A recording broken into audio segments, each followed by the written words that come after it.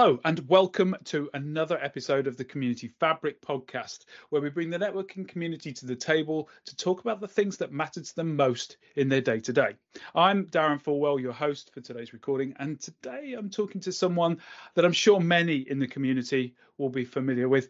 Ethan, do you want to introduce yourself? Yeah, so hi Darren, my name's Ethan and I'm a core network engineer at Zen Internet in the UK.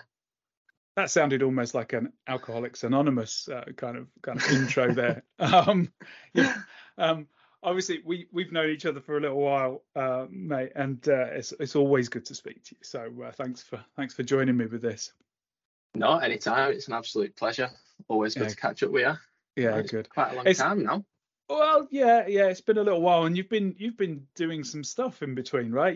This isn't your first podcast recording in recent weeks, is it? No, it's not. If you can see the video, you can see that got the exact same jacket on that I was wearing, out of network engineering. Right, cool. So you've been speaking to AJ and Andy and the guys. Yeah, we jumped on a call a couple of weeks ago. Did another little podcast recording. So yeah, it was good fun, apart from staying up really early in the morning. But yeah, I like the way you just put another little podcast recording. Yeah, that says a lot for how your life has changed, my friend. 100%. It's just been on the up. I think it's how many years now? 4 or 5 years that we've just been chatting. So something like that. Yeah. But so go on then. What we wanted to do really today with our little chat was to, I suppose, compare experiences with how things are as a network engineer in the world as it is now, and how it was when I was finding my way, I suppose, and doing. I mean, we talk about this sort of nonsense all the time, right? But it's interesting to do these comparisons, I suppose, and see how much better things or worse that they are now, and where the industry's going, and whether we think it's that's taken us in the right direction. And I kind of wanted to dig into that a little bit. So let's start with the beginning. Seems like a good place to start. Oh, that sounds like a song. How did you get started in this nonsense? What was it that attracted you to networking, and what was it? How did you end up here? So I'll be completely honest. When I was in school, I didn't really do great. I ended up actually leaving school at 16 with a single GCSE in IT. I didn't really know what I wanted to do, to be completely honest. Right. I actually wanted to be a chef when I was leaving school. Nice. But I didn't want to travel 2 hours to the closest hospitality college. So I was kind of given the option either go out, get a job, or just go to college. So I started off at Burnley College, just doing a level 1 IT, just generic computers, showing that you can use Outlook, Word, Excel spreadsheets, that sort of stuff. And then it was more so the second year where things kind of really kicked off for me. So when you went into year 2, it was either you start off on software or you had networking as well. Right. So I actually started out on software, and you had a little bit of a grace period where if you didn't like one, you can move to the other. Right. And the first project that I actually had when I was doing the software was to build a bank ATM using C++, I think it was. So your programming project was to write an ATM. Yes, using Amazing. C++. And after about a week, I just kind of got to the point where I was just pulling my hair out, and I was like, I can't do this, and I don't want to do it. And I moved on to the. Of course, people would use ChatGPT for that now, right? Yeah, 100%. It's so easy now. So then I went on to the networking course, and essentially I remember I think it was one of the first few days, it was essentially just getting 2 PCs, you plugged them into a switch, and it was literally you just ping across. And I saw them big exclamation marks when I pinged across, and it was like a brain struck moment for me. Amazing. How is that working? And literally from that exact moment, I've just been hooked. So that's kind of a short version of my get into IT. Honestly, that's really interesting because so for back when I started this crazy stuff, networking wasn't really a thing in offices generally. It was getting there, and people knew about it, but there was a real mystique around it. No one really understood it. Sort of very the education wasn't quite there. People didn't know what they wanted to use it for. So my background very similar in a way, that it was much more general IT. That it was my education was always as general as possible until it needed to be specialized, and my teachers kept advising me, don't do IT, just because you might choose not to want to do it in the end. And with me, it was never going to be anything but I reached a point when I first started working where I was working in application and desktop support, right? I was literally teaching people to use WordPerfect. But it's the same thing, because then you get to a point where you go, yeah, but with WordPerfect, I want people to be able to save files on a file server or a central file store, and use centralized printers. And it's that whole hooking things together and having the light bulb moment. Yeah. We go, how does that work? What does that do? How does this happen? And all of a sudden you're away, right? 100%. Yeah. It's so once you'd got that initial hook, there's then a learning process you've got to go through, I suppose, to start to understand why and how and what that looks like. What does that look like for you guys? I mean, what was that? What did you have to go through? I mean, you're at college anyway, right? Studying this stuff, but yeah. So on the level 2, it was pretty much just going through the NetAcad course for the old CCNT. Right. So it's the Cisco NetAcad syllabus, right? Yeah, so you Right, okay. work on that as well, but obviously you have certain modules that you have to complete outside of the actual outside of the NetAcad course. So that is kind of where the foundation started to be laid. Sure. Getting your lab set up on Packet Tracer, going through all the specific modules, kind of doing your own crimping cables, that sort of stuff. I was going to say, so it's good to still be doing the physical stuff and understanding how all that stuff hangs together, right? Because I was starting to get a little bit worried there for a second. You'd gone straight onto ping and not understood how things hang together. So that's good. Yeah, so I think it was just because I kind of started a little bit late, and they kind of already gone through, the RJ45s, your cables, your MDX, all that sort of stuff. So I kind of came in a bit later, with like starting just a week after. But yeah, I mean, you go through your crimping, your cables, which I really disliked. I still can't do it to this day very neatly. Yeah, and then so I finished my level 2, and then for my level 3, it was either potentially having a look at an apprenticeship, going out to a business, getting hands-on, learning more about how things work, or I could have stayed and done a level 3, which again is a lot more theory. Right. And the best way that I learn is being hands-on. Through practice, yeah, 100%. So rather than just all theory-based, actually getting hands-on, doing something, working with different people, working with all various different departments, pretty much. 'Cause I don't like being kind of sat around. I like to be go, 100%. And yeah, that's sort of where my full trajectory started. He's on the apprenticeship, working with all the different people, working with. I was going to say, so there you're basically building on other people's experiences, right? And you're learning as you go based on how they do things now, and then start to form up your own opinions, I suppose, as to how that can be done going forward, right? Yeah, 100%.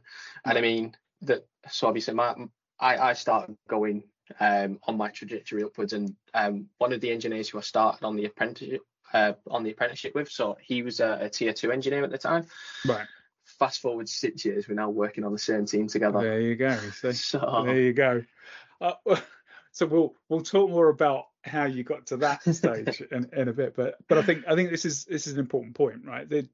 I guess what you've got here is the support of of almost mentors, right? And people who are prepared to put the time and energy into making sure that they bring other people on with them and upskill them so that there's someone to fill the gap once they move on and do whatever they're doing, right? So that side of things is always super important, and I think that's again a theme, right, in IT more generally, but certainly something that I can relate to as well. When I was at those early stages, working with people who were able to give me the benefit of their experience was really, really important.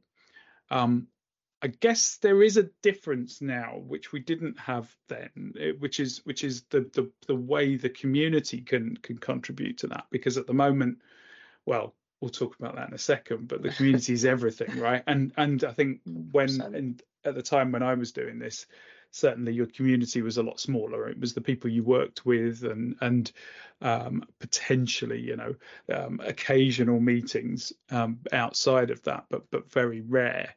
So you had to almost build your community based on choosing the right place to work in order to develop yourself. But of course now that's a lot easier, right, with the way we do things in the community now. What are your experiences on the community side of things? Obviously, people know you as Ethernet, right, on Twitter. So, so I mean, the community is a great place. I mean, you can pretty much go to anybody within the networking community. Everybody will be happy to help. I think you really hit the nail on the head. Like when you compare it to potentially when you first started in networking, you didn't really have things like Twitter or LinkedIn or things like Slack or Discord to actually be able to actually have a chat and to discuss things. It had to kind of be in person.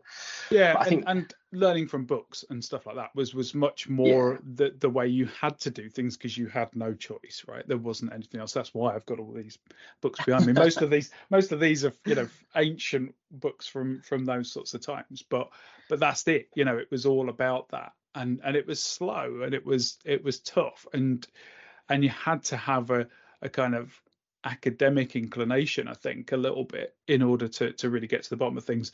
And I think that's immeasurably different now with the community. I think it's a much more open environment as a result, because we can get people who aren't academically inclined or people who have much more creative, much more I don't know, able to sustain relationships with real people, that kind of thing, which was difficult for us oldies. But I think the world is a different place.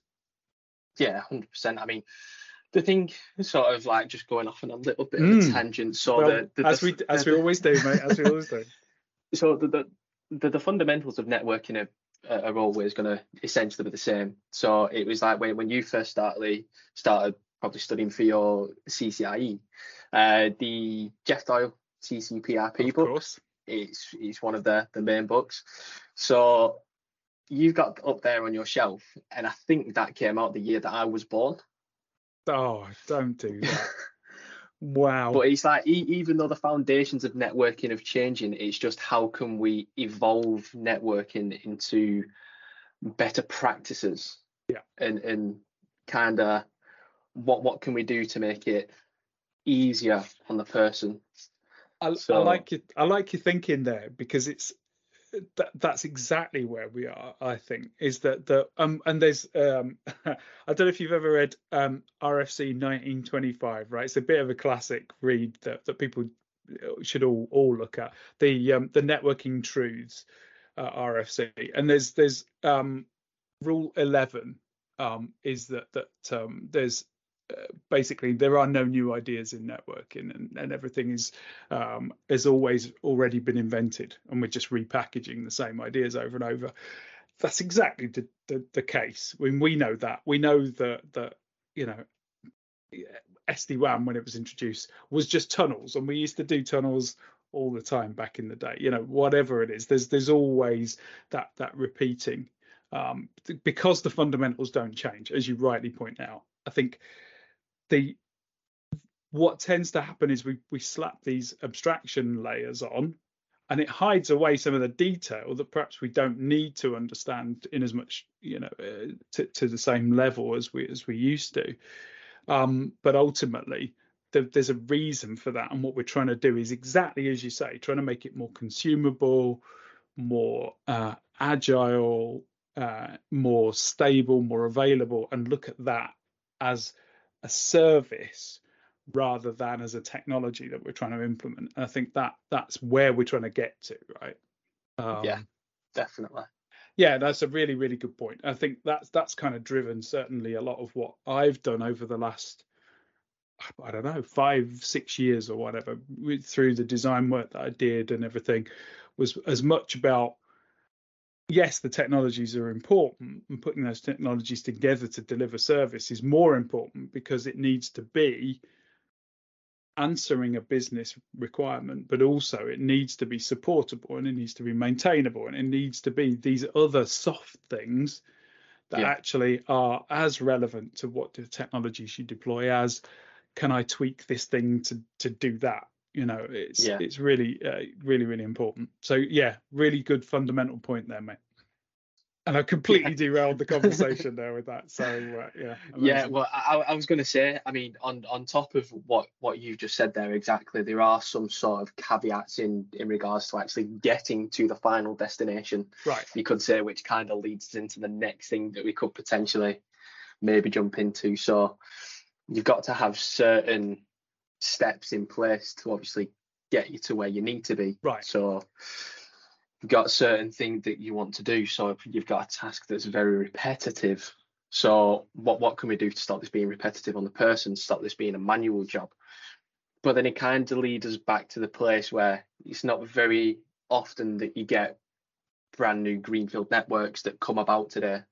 I'd say like 95% are more than likely going to be brownfield deployments. Yeah, you know why? Because my generation put in the greenfield, and you guys are fixing all the problems that we put in the first place. Yeah, definitely now. So so obviously if you've got all these brownfield networks that are obviously still coming in, you can't just use automation as an example just willy-nilly. It's exactly as we said. We need to have a foundation built that we can build upon to get you from the start of the journey to your end destination. There's obviously requirements that have to be met. Yeah. There's obviously certain things that you have to potentially work around. Do you have the staff to maintain it? How do you know who's going to actually do the implementing? Have you got people who know how to actually do what you want? It's an interesting point, I think, because basically, I mean, the way I tried to design networks before I really got involved in automation was to make them supportable, right? It was you walk into an environment and go, I've got all of these technologies to choose from. How am I going to do this? What am I going to piece together? And you could look at the bleeding edge stuff and go, I could deploy this and do this and do this, but then it's super complex for someone who's never seen it before to come in and learn how to do it, right? Yeah. And so what I always tended to do was to start with those requirements. So you just said there, right? Pulling almost the non-functional requirements out and go, actually, before I even start any of this, someone's got to support this. Someone's got to learn the technologies that I deploy if I'm introducing new ones before they can even support it in the first place. How is it going to get maintained? What happens if what happens if I leave and I take all the knowledge of this new tech with me? What does that leave people with afterwards? And so you start to look at it from that perspective of how it's going to be used and consumed, rather than what functionality does it have. And it flips the whole thing on its head. And it's exactly like you say, with then when you start to look at automation and layering that on top, again, you've got the same problem. We're being taught all these cool things about programming and Ansible and all the tooling and all the rest of it, but it's still a minority of people who understand those things. You deploy those things and not have without the support around them, without the people who've learned, been trained to use it or whatever, and those things are just going to die as soon as someone walks away, because you've not able to continue The development of, continue development. Exactly that. So yeah, I'm with you completely on that. I think that makes a bunch of sense. yeah, Interesting that we find ourselves at this place, because really it is just an extension of what we were doing before. It's just like you say, rather than worrying about what technologies we're deploying, we're now getting to the good bit, which is worrying about how to actually operate these things better. yeah. And as you say, I mean, there's going to be certain scenarios where, like you say, you've got the complex networks, which is going to be harder to bring in and to start help lay the foundation again. Whereas in network terms, I mean, I've heard it throughout my career that the simpler the network, the better. But it's now, how can you piece together all these different parts of the network to make it more consumable, Yeah. more efficient, better for the business? Obviously, I did these pros and cons, and I mean, the list could literally go on forever and a day, to be honest, couldn't it? So, but then it's not just certain functions that you've got. So obviously, you could potentially use your Ansible, you could use your Python scripts, but then it's not just that you have to worry about. You then potentially, what do you want to do for validation? CI/CD pipelines, GitHub, Azure DevOps. It's a case of intertwining those into the full build. Yeah. So it's not just one thing that you're looking at. You've kind of got to picture all these different applications that can work together. This is what I was thinking, that the complexity that we've got. So again, looking at the design of the network and the technologies and the build, the complexity in that isn't necessarily that you're using a technology that's hard to understand. If you simplify, and you said about the keep it simple principle and all the rest of it, that's all good stuff. But you're still going to have a number of moving parts, right? You're still going to have different domains in the network, potentially different vendors or whatever. And you have to understand, really, the complexity then comes in the way these things work together, right? So it's how much interaction there is between those different parts of the network, and how deep those interactions are. And again, I refer to Russ White, as I always do with these things, who's kind of the master at explaining these things. But he always talks about that complexity as being the breadth of the interaction and the depth of the interaction as being what adds to network complexity. But that's true not just in the networking technologies, but also in the tooling that you're using from an operational standpoint. So you just touched on this, and it's a really good point, that you can have a dozen tools to look after all these things, and that's super tough, because you've got to then work out, right, how does the end tool interact with this one to give an output and whatever else. So again, that managing that tool sprawl is something that's super important. Now, back in my day, here we go. Here's a history lesson again. There weren't that many tools, right? You literally had to make them up as you went along, to a great extent. But then networks were simpler. Back in the 90s, before the World Wide Web, networks were literally contained within a building. You'd have servers would be just doing file services and print services. That's it. There would be no real complexity in what you were trying to deliver over the network, because it was all about sharing resource. But really, once the World Wide Web hit, everyone realized, oh man, the brains were exploded, because you could now distribute applications worldwide if you wanted to. And that really is what started the ball rolling, the dependency on networking, the ideas and the innovation around the delivery of applications really stemmed from that time. There were obviously other factors as well, but and I think that's why what we're dealing with now is so much more complex than what we were dealing with then. But we also need the operational paradigms to work with that. And I know, I mean, this is something we're definitely going to have to follow this up with another conversation, mate, because digging into that automation piece a bit more. You're Yeah. currently working, of course, for a service provider, right? You've Yes. got a very, very interesting perspective on the automation piece. That probably is perhaps a bit more advanced or a bit more a bit deeper than your average enterprise network engineer. But just give us a flavour of what that automation looks like for you at the moment. Yeah. So I mean, it's a case of running Python scripts, Ansible playbooks, Ginger templates. It's a case of like I said, using other applications. So we've got things like Azure DevOps.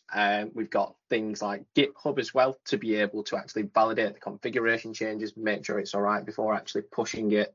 So this is basically all workflow that's effectively predefined. Is that fair by the tooling folk to deliver standardization across Yeah. the service provider, right? Yeah, so especially when you're talking about our core devices, the configurations are pretty much templated. So Right. if we want to make any actual changes, we end up having to actually update the specific templates. So it's like one thing that I've done recently is we've just had a bit of a bug with some syslog files on Junipers. So what I've had to do is update the Ginger templates.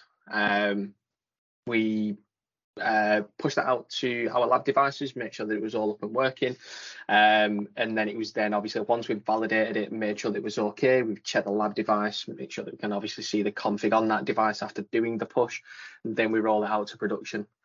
But then when it's actually rolled out to production, is rather than it just doing the whole estate, essentially, we'll just push it to a singular device. And then what we'll then do is we will manually validate it, just obviously because you still need to have that manual intervention. Even though it's all automated and it's all templated, there needs to be a manual intervention to make sure that you are seeing exactly what you expect. And then once it's manually validated, then you can start pushing out to the rest of the estate for the specific change. So that template will be what, in a version controlled repo, and this is of course what we're learning as through our normal education, that this is in Git somewhere and version control and everything, but then you have these pipelines around that repo that are delivering these changes into first your lab environment, then as a one-off to one device in your production environment, and then when that's been validated, you can open that change up to everywhere, right? Yeah, exactly that. So and when we were talking earlier, obviously this I'm assuming this pipeline is built and tested and whatever by a development team. There'll be people look after that stuff, that they'll take input from the network folk to really fully understand that. But this is formally developed as a software solution for you guys. But you mentioned that you are doing your own ad hoc type scripts and stuff. Now, what would that be for, if that's not for pushing config? So with regards to sort of like the ad hoc Python scripts, it could potentially be something like if I'm looking to do an IP audit. So we've got so many prefixes that we need to check through. We're not going to check through each device. So what we will do is basically run an nmap on the specific prefixes. We'll see which are responsive. Then what we can do is then we can essentially put all of the hosts into like a host file, and then we can essentially just create our own Python script, run this against the host file with the device names in. And it'll basically come back and say if it's responsive, if it's not, what the IP range is. So those are sort of like other little side tasks rather than working with the main but I suppose these are key operational tasks, right? What you're basically doing is making more efficient. Because once upon a time, I would have sat down with an Excel spreadsheet and been SSHing into every one of those things to Yeah. try and find what those, what that information was. And I'd record it in a spreadsheet. And I guess that's the other thing that you'll be doing now, right? Is using more appropriate tooling, I suppose, for actually storing this stuff. Yeah. So I mean, essentially, when our script is run, I mean, I use VSC, so I'll just put them into a file in VSC, and then we use like Jira just to keep on top of task updates. So Sure. potentially just to upload a file into the Jira task, Yeah, with all the information in there rather than on a spreadsheet. And for the network itself and the devices in the network, you're going to need a source of truth, right? So what kind of are you using NetBox or? Yeah. So Okay. we use Netbox. There we go. So I guess again you've got that ability to script against that as well, right? API driven, so you can do checks against the source of truth from the network and Yeah. be able to pull all that information together. Yeah, see what IPs are in there, go off specific device names. You can potentially start deep diving it more with more information on like IPs and VLANs if you really wanted to. But just even based off this conversation, just like it's genuinely mind-blowing how fast technology has moved forward. I mean, it's been mind-blowing for me, and I've been in the sort of networking industry for about 8 years now. Right. So I mean, I bet from when you started, it's literally been like a full life cycle. Don't even start. And I mean, I always joke about being the network old dog, trying to learn new tricks and stuff, and that's the point here, right? And I find this with networking folk generally, right, is that we are very open to looking at new approaches and new ways of doing things, and B, we're so obsessed with the technology and learning it and staying on top of it. And you used the word earlier, actually, when we were talking before we started this, giddy, right? That's what we get. We just get giddy with it. And do you know what? That is how we are, right? Yeah. I just don't think there's any other way to describe it. We get obsessed. Yeah. I mean, it's just obviously you start on one thing, but then it's just like, oh, but this is coming out, so I just let me look into that, and then literally maybe a couple of hours later, oh, I've just seen that, and then you kind of come to realization, you're like, I haven't got enough time to look at all these certain things. What am I going to do? And it's just like, yeah, I mean, just being able to work on the automation side of things, because when I first started, it's only recently in my current position at the moment that I'm kind of getting into all the automation side of things. So like you said, applications, things like that. And it's just like being able to see your script running it, pull back all the information that you're requesting it to. Yeah. It's like the dark arts, you could call it. So is that your future then, do you think? Do you think that's where you see this being going forward? Maybe not. Okay. I mean, I'll be completely honest with you and say I'm a networker kind of through and through. I feel like it's kind of my bread and butter. I mean, luckily still, like, I've still got fire in my belly. I still love learning about all the new technologies. I mean, at the minute, studying for my JNCR PSP, and it's like I've just started looking into multicast. But then I'm kind of at the point where I'm like, I don't know whether I need to be excited or kind of scared, because it's such a huge topic to look into. I think the two in equal measure is a good approach. It does sound like you've been scarred by the C++ experience still, mate. I've got to tell you. Yeah. I mean, I only did it for a week as well, so I wouldn't like to think if I stayed any longer. But 100%. I mean, as soon as I've got my IPSP, I mean, I want to start looking into this more. I mean, I follow certain people in the community who are doing a lot with like Ansible. So I think it's IPv6 Sean Kavanagh. Yes, he's doing a lot with Ansible. He's putting that up on Twitter. But just being able to see like the benefits that it can bring, and I mean, you see it nowadays with how many net DevOps engineers that are being hired and brought in to obviously make the network and make the business more efficient. But yeah, I don't know. I am going to start delving more into automation, but yeah. I think that's a healthy attitude. I think when it boils down to it, what you're being a networker, you want to give the best network service you can to the people who pay the bills, basically, because without that, you won't have a role to play anyway.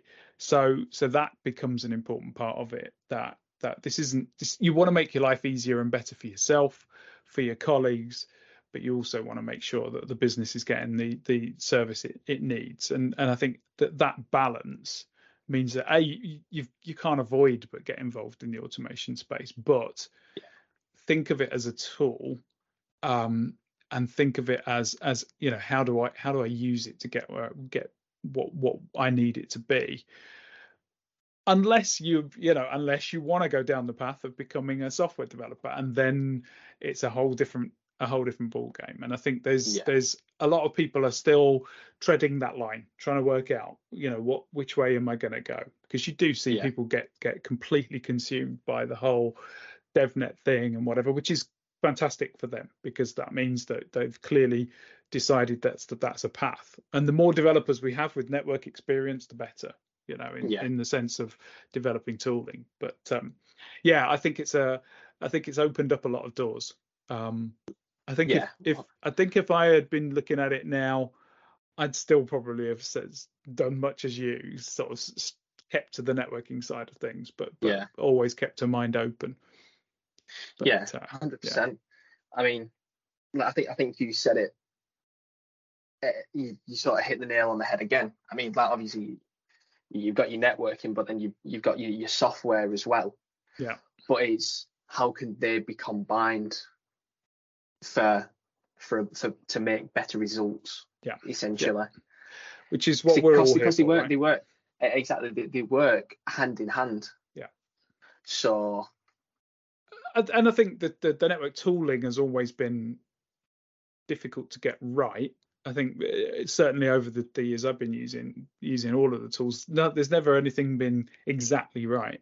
There's always been things that we could do better, things that we could apply different logic to, or whatever it was, in order to sort of get it closer to what we needed it to be. Now we're in a position where we can be much more flexible about that, to apply proper real logic to that tooling. It's opened a lot of doors, but we still need the support and the love of our development colleagues to help us deliver that service.